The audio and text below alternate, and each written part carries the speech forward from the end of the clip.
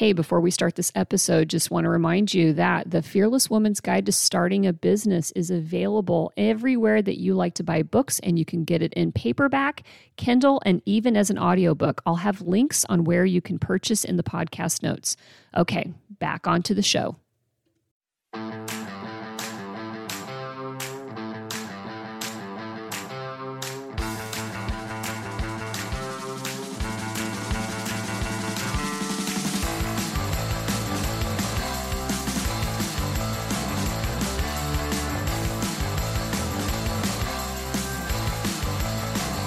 Hello, you are listening to One Broken Mom, a podcast dedicated to mental health, self-improvement, and parenting. I am the host, Ami Quirconi. Remember, One Broken Mom is not a family show. It is for adults only and does contain adult language, especially today's episode. So if you bristle when you hear cuss words, this might not be the program for you.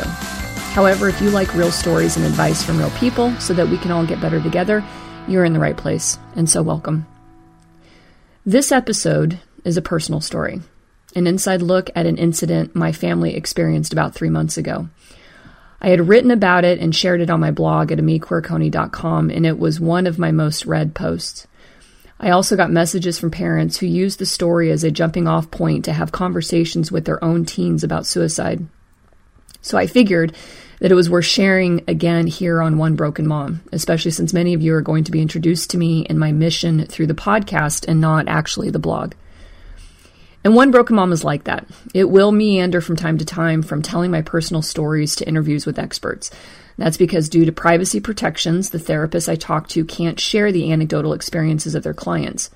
But I think it's important to hear and see the real-life application of what we're going to learn about.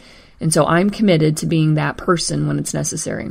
And if I can share stories of other families who want the same things as me, which is to help others learn from their experiences so that our lives are better, I most certainly will have them here with us. My apologies if you already read the article. However, if this is new to you, please enjoy. We all know that life moves in waves. Some flow at you gently with barely any amplitude, and you are rocked into a calming submission that life is good. Smooth sailing, so to speak. And then there are times as storms rage where the waves just keep crashing down one after the other and you feel like you're going to drown. This is how it's starting to feel like in the last month. Not only did I have to set a heartbreaking boundary on my relationship with my ex that included leaving behind a shared business with him that I truly loved, but off the radar for the last couple of weeks, our tiny family has been dealing with teen suicide. A little over a month ago, my daughter had a friend from grade school kill herself. It left my daughter wounded and grieving, naturally. It also opened the doorway to have conversations about when kids need to reach to adults for help if they have a friend they're worried about, which would be important in more ways than I'd realize very soon. You see, because children are not immune from waves either. And in less than a month, I would get a text from her during school that she was gravely concerned about a best friend from her old middle school. Her friend was talking about killing herself, and my daughter believed she'd do it. I told my daughter that it is likely that what happens next, what I end up doing, could soil her friendship. My daughter replied that she didn't care as long as her friend lived. So I called the middle school this girl attended, and I spoke to a counselor there. I told them that my daughter believed her friend was in imminent danger and asked the school to intervene. I knew that the school was obligated to report this incident to the state as well if they believed there was a chance that she could do anything to hurt herself or if she was being abused at home. My daughter and I had hoped that would help, and I hoped that she could see that adults can do things that kids can't do. But in just a little over a week, I'd get another grief-stricken text from my daughter, only 1 hour into her school day, telling me she'd heard that her friend was hospitalized after attempting to overdose with pills from the family medicine chest. Suicide had now shown up on our doorstep for the second time in a year. For almost 2 weeks, my daughter's well-being was slowly eroding. She wasn't sleeping, and as a result, her mental state was weakening, getting her caught up in this swirling cycle of a flood of thoughts at night, keeping her awake and wearing her down. She told me that she's worried that when her friend would go home, she would do it again, and that she's going to succeed because it turns out this was the 4th time she'd tried, and she's been getting closer with each attempt.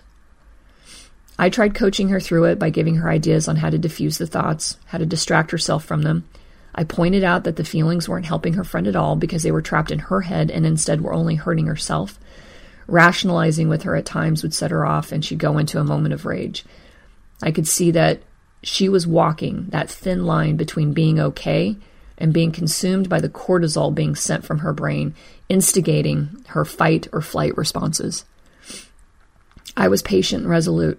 I offered to take her to see my therapist with me. She countered that therapists don't work. When she'd reach out in the middle of the night to let me know she wasn't sleeping, I'd offer a place next to me in my bed. But she'd refuse with a courteous, "It's okay, I'll be fine." And so each morning, I'd check in on her, close the door to her room, report her as absent for school, and wait for her to get up on her own. I knew that having a well-rested and in the best state of mind was far more critical than an agenda or a school schedule. And this went on for days until one Thursday morning. That Thursday morning seemed normal-ish. She hadn't slept much the night before, but she was up and ready to go to school by about 9 a.m. I drove her in and she was in high spirits. She loves her new school and has lots of friends. In fact, she has said over and over again how happy she is now that she's here with me in Snohomish. I waved goodbye that morning, told her I loved her, and I headed back home. Now, again, shit has been sideways for me as well this whole time. I have been beaten by waves for weeks and doing my best to keep my head above the water for my kids' sake and mine. But also on Thursday, I was already dealing with the stress of not having enough money to keep up with life. The change in my living situation left me with double the household expenses and half the income. And being self-employed has been a blessing and a curse. One, I've been able to have the flexibility needed to be there for my kids when they've needed me, and they have needed it as they are adjusting to a new life in a new town. But on the other hand, every minute or hour I'm spending for them, I'm not working. And unlike other parents who are salaried and have vacation or sick leave to help fill in those gaps, for me, not working is not earning anything. There is no backup plan, there's no second income, and my retirement savings I moved out to Snohomish with years ago had been absorbed by the life and the people that I was now presently leaving behind. I'm also living in the aftermath of poor financial choices, rooted in the prior baseline thinking of needing to prove myself to someone by buying them things I couldn't afford. Sadly, the only proof I received was the growing credit card balances and the same indifferent attitude. So, 1 month after I pay the mortgage for the house, food, auto insurance, and my student loan payment, I pick up health insurance and my car payment. Then the next month, after I cover my basics again, I skip health insurance and car and go for making payments on credit cards. And then I swing back the other direction the following month, leaving me perpetually 1 month behind on something. But the new addition to the picture is this impending legal expenses as a result of enforcing my rights with my ex and our business relationships, which started to roll in that week too.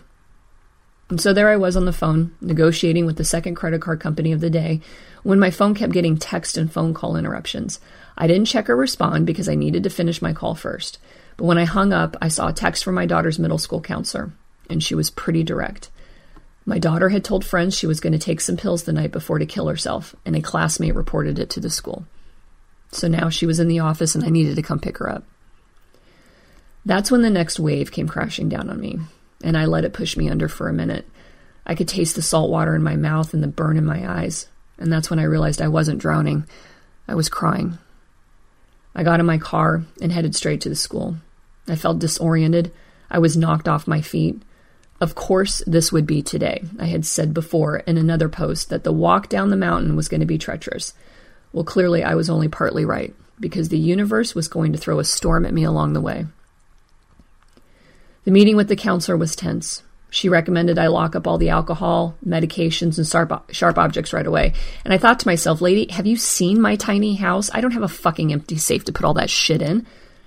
She also recommended that if I was concerned about my daughter again, to take her to an emergency room or call 911. And she had said that this was serious, because my daughter apparently had a plan. I looked over at her and asked her if she could tell me what happened. She'd said she'd taken a bottle of pills out of our closet and had them in her room. I asked him where they were now, and she told me they were in the gap between her mattress and the wall. We all sat quietly for an eternity while I tried to understand what I was supposed to do next. I never thought or wanted to be in this situation. I finally stood up and announced we were leaving. My daughter grabbed her things and stormed out ahead of me. When we got outside, I called for her to slow down. I just wanted to hug her. She was pissed because one of her friends had violated her trust. And when we got to the car, I tried to explain the irony of that, since someone did exactly what she and I had just done for her friend in Sammamish. But irony and rational thoughts, they had no place in the conversation at the moment. As we drove home, I had more questions, but my daughter had a lot of I don't knows.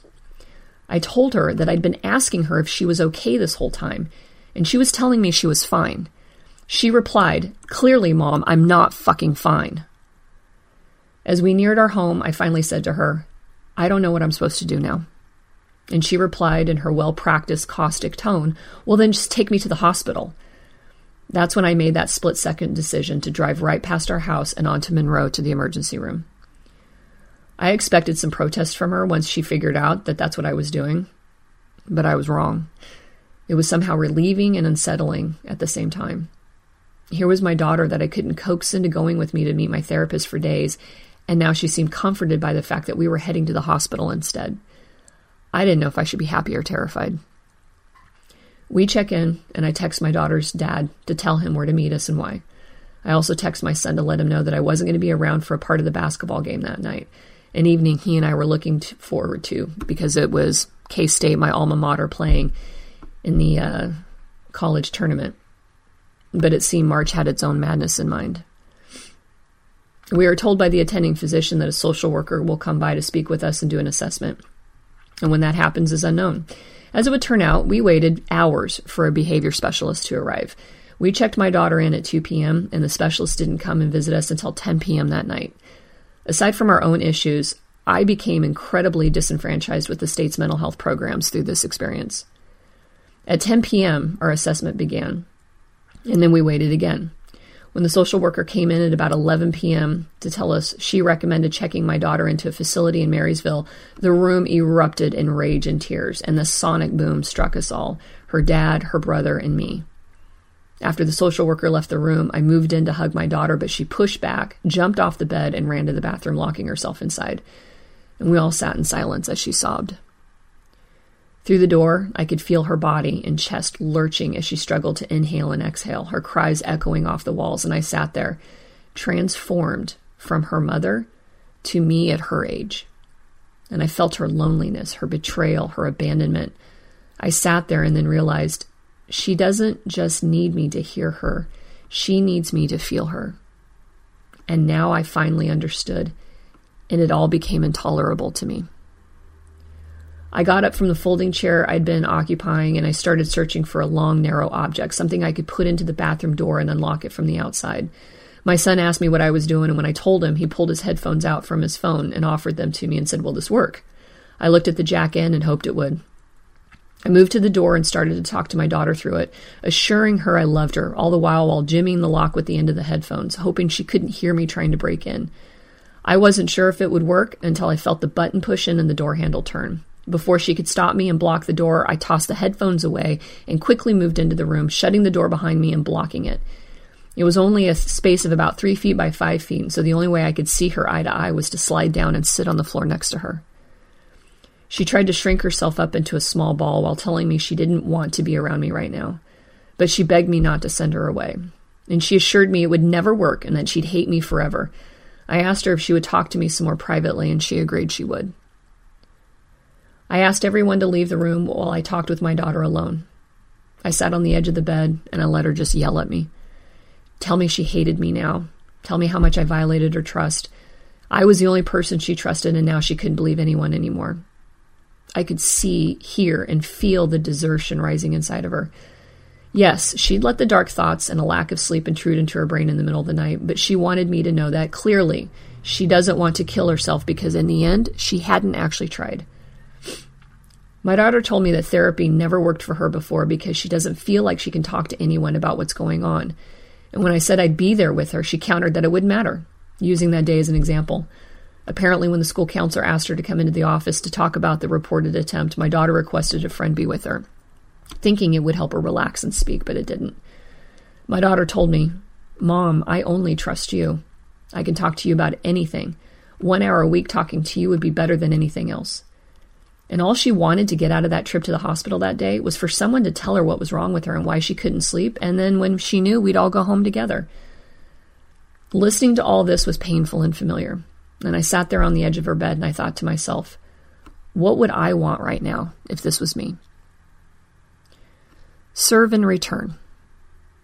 From the moment a baby is born, the interactions between a child and a parent or caregiver are how their brain forms and develops. This fundamental process is called serve and return, and it's how communication and social skills are formed. Babies serve with a cry, a parent returns with food or coddling, both equally important to proper development. Plus, serve and return forms a child's understanding of how relationships should be and generates inside of them that core sense of stability. So if a child reaches out with a serve and is not met with a response, or the response is inappropriate, that return, especially during times of stress, this stress then becomes toxic. Once our children become more capable on their own, parents begin to think that returns are less necessary, if at all. It is the idea that we have to teach our children independence and that we can't always be there. But I think this is where we're failing right now. A child will naturally seek their freedom. It doesn't have to be thrust upon them. I mean, we see babies struggling to free themselves from their parents' lap so that they can crawl. Our kids run defiantly towards the slide one more time when we tell them we want to go home and leave the park. Or teenagers stay up late at night on their phones with friends even after you've told them to go to bed. So when they're asking for us, albeit indirectly at times, it's a firm signal that they still need something from us. It's not the time to neglect their bid for our attention. Therefore, it's important to understand that a 13-year-old girl is still in the brain-building stages of life, and even more so in some ways. In fact, after the age of 8 years old, a child's experiences not only form new neural connections, but if that support system at home is missing, these experiences can also degrade or weigh down those existing links. And this isn't new age psychobabble. This is biology and neuroscience. And with a frightening increase in the number of suicides of girls between the ages of 10 and 14, it's visible parents are not getting this. In fact, I don't think most people realize that brain architecture is still being built into our early 20s. However, I did have to sit here and wonder, am I projecting my own feelings onto her? Or are these really her own? The rational adults around me said it's possible she's being manipulative and only saying what I want to hear. Was this true? Or was this some sort of dissonance at play? An adult confronted with something that violates their view or opinion of how things should be, and so they've got their defense of that position. I know that both of my kids have told me that trust in them has been one of the best things they've gotten out of living with me in Snohomish. I've given them the space to be themselves without judgment or interference. We've set acceptable boundaries together, and they have been given the freedom to roam within them. And so here I was deciding if I could afford to trust her at her own word. So I thought, what if this is her ultimate serve? A pitch out into the world of extreme despair and hopelessness at being trapped in this cycle of negative thoughts and no sleep. What is the right return for me as her mother? A year ago, my daughter believed I didn't want her. She was unhappy with her life with her dad, but didn't think I'd ever take her in. And I know this because she told me so several times. And what evidence have I given her to the contrary? I divorced her dad 8 years earlier and moved out by myself and left them with him. And that's why when confronted with the decision last year to take her and her brother to live with me full-time, I knew that no matter what happened to me and my relationship with my boyfriend, which I predicted would fail as a result, I could not let her live her life thinking her mother didn't want her. And I decided I would say yes at any cost. Doing so changed the direction of my daughter's life in profound and positive ways. But I haven't been naive to understand that for the 8 years we were only together on weekends, that my absence in her life did not have some sort of lingering effect that would take time to heal. And here in the earliest hours of a Friday morning in March, sitting in an emergency room, I understood from listening to her that sending her to an inpatient facility would show her that when she calls out for help, I won't be there to answer, but instead I'll leave it to someone else again. And so I knew I couldn't send her away. Her dad and I spent a couple of hours, at least, in the hallway outside our daughter's room. I knew in my gut it was wrong to send her to inpatient. I sat on a gurney while he leaned against the wall across from me, and we agonized over this together. You know you don't have all the tools to do this, especially with what you've got already going on in your life, right? He said. Maybe, but instead of making excuses for that, I see a therapist every week because I need to have them for myself and my kids. You know that love is not enough, right? He said. No, I think that's exactly what she needs to keep getting right now, which is why I'm doing this. How do you know? You know you're taking a gamble here, right? He said. Perhaps you think that, but you'd have to trust I'd never wager on my child's life, and I believe the real gamble is actually sending her away. I then told my ex-husband something he never knew about me, about a time during my freshman year in high school when I had a bottle of my mother's Canadian Mist in one hand and was staring into the medicine cabinet looking for something to take with it. It was another one of the many nights I was left at home to take care of my brothers while all my friends were hanging out and having fun together. And so on this particular night, I was exhausted from not being heard. But I didn't do it because I did really want to live. I told my ex-husband if there was anyone in this world who understood our daughter at this moment in time, it was me. Because I did understand the difference between the thinking and the doing. I wasn't looking for attention that night. But on the other hand, I didn't need to be talked out of doing anything. I just needed to be fucking heard by someone to confirm that I mattered. Anyone. And that night, it was one person on the phone that I was talking to. For my daughter, she'd had the same experience I had. While no one knew until the next morning that there were pills stashed away next to her in bed, the night before my daughter had had several classmates coaxing her through the night with their love and support via Snapchat, all while I slept in the other room. And so by the time the morning came around, it all seemed beautiful and I was none the wiser, just like my parents never were. We gathered up the social worker so that we could tell her our decision. But first, we asked her what inpatient looks like. She listed off daily group therapy sessions with other kids her age experiencing the same issues, medication to regulate her emotions, and that the parents would be able to come and visit, but only between 6 and 7:30 p.m. each day. My ex focused in on the medication part, something that made us both, very uncertain. But that was the tipping point for him to finally strongly reconsider the decision to send her away. But to me, it was the limited visitation. And not for the selfish reasons you might presume I was feeling. It was the thought that how could my daughter get better if the one person who will matter the most in her emotional well-being and development for her life is kept at arm's length from her during an extremely poignant time? Who would be there to comfort her and hold her and tell her she's loved? In the cases of emotional and physical abuse, especially at the hands of parents, that condition of limited visitation makes complete sense. Trust me, I get it. But in this case, my daughter's case, the one-size-fits-all approach felt like it would be worse for her than it would be beneficial. And I asked the behavior specialist this directly. Sometimes doing this has the opposite effect, doesn't it? To which she replied, yes. AMA. AMA, it means against medical advice. That's the conditions my daughter was discharged from the hospital under.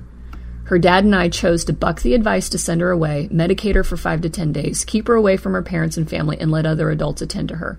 Is that the right choice for some families? Absolutely, inpatient is important. Was it for us? No, not at this time. Because all I could think about was after spending the time I did with my daughter in that emergency room for almost 10 hours was, what if this is not the right way after all? What we do know is that suicide is steadily increasing, and people still kill themselves in staggering numbers as compared to homicides. Yes, despite, quote, medical advice, more Americans die at their own hands than by murders, and by double. And it's not getting better, but it's getting worse. Maybe medical advice only suspends the possibility, hits the pause button for a bit, but never completely goes away. And am I not my kid's parent for as long as they are alive? Am I not responsible for parenting them today, but also for their future?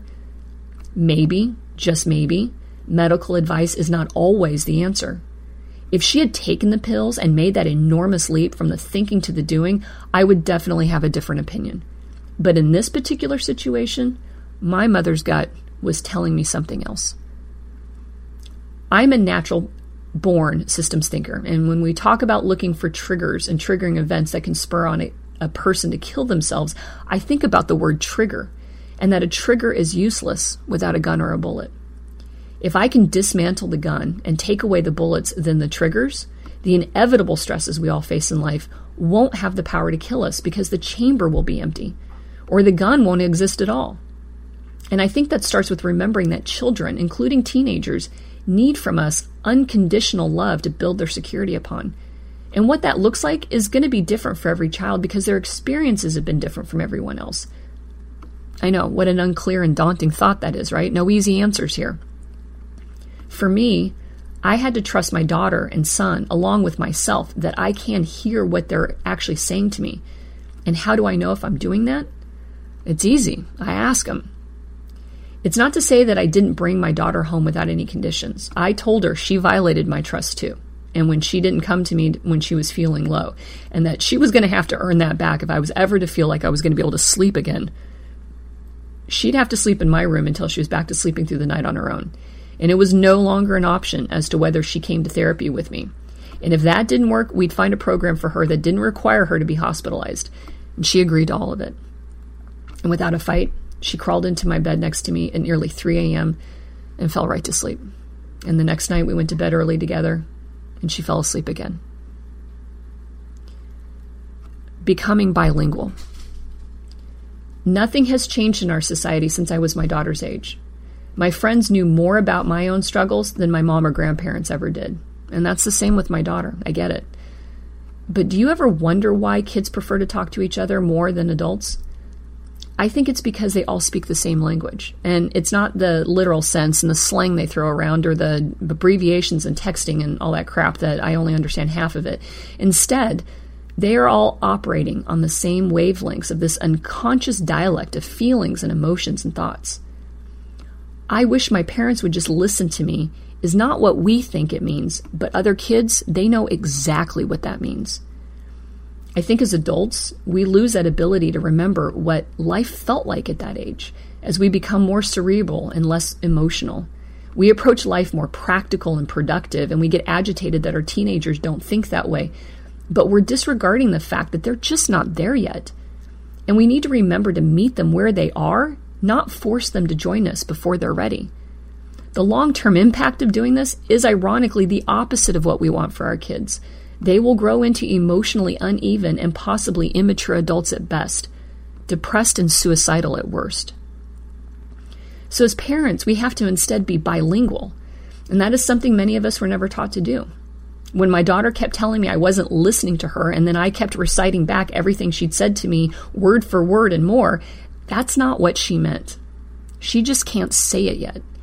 She needs me to feel her, to empathize with her, which is a skill adults are rarely called upon to do in the normal course of life, even though they should. And when I can show her I understand her, she trusts me and she shares more. But instead, as adults, we use our experience to tell our kids that it doesn't matter in real life, or that what they're feeling is really not that big of a deal, or asking them to stop being so emotional and be more practical. I think perhaps it's hard for adults to allow themselves to slip back into that state of being a teenager because they were never taught how to develop empathy, which kind of does feel like a telepathic ability to understand another person's viewpoint, their emotional state, and the sum of those experiences, and how those influence that other person's actions. Or I think some adults, and I was one of them for a while, dismiss the role of childhood experiences on emotional development. And so being mentally transported back in time to our own teenage years is just not essential in our opinion. We are living in their future and can just tell them, don't worry about it, toughen up. So if there's anything that this experience taught me, is that we have to figure out what listening really means for each of our kids, because their life truly fucking depends on it. And if we can teach them and show them how to develop empathy for others, it can very well improve their own relationship with their children at some point in the future. And like I said before, I'm my kids' parent for as long as they are alive, and then some. And I'm going to do my best. Thank you again for listening to One Broken Mom. I have an open door policy, so if you have a topic or question, please visit my website at amiequeerconey.com and shoot me a message, or find me on Facebook and send me a message there. Also, if you're interested in sponsoring the podcast, I am always welcoming everyone else's support to this. So do the same thing. Shoot me a message through my email and let me know. Have a great day.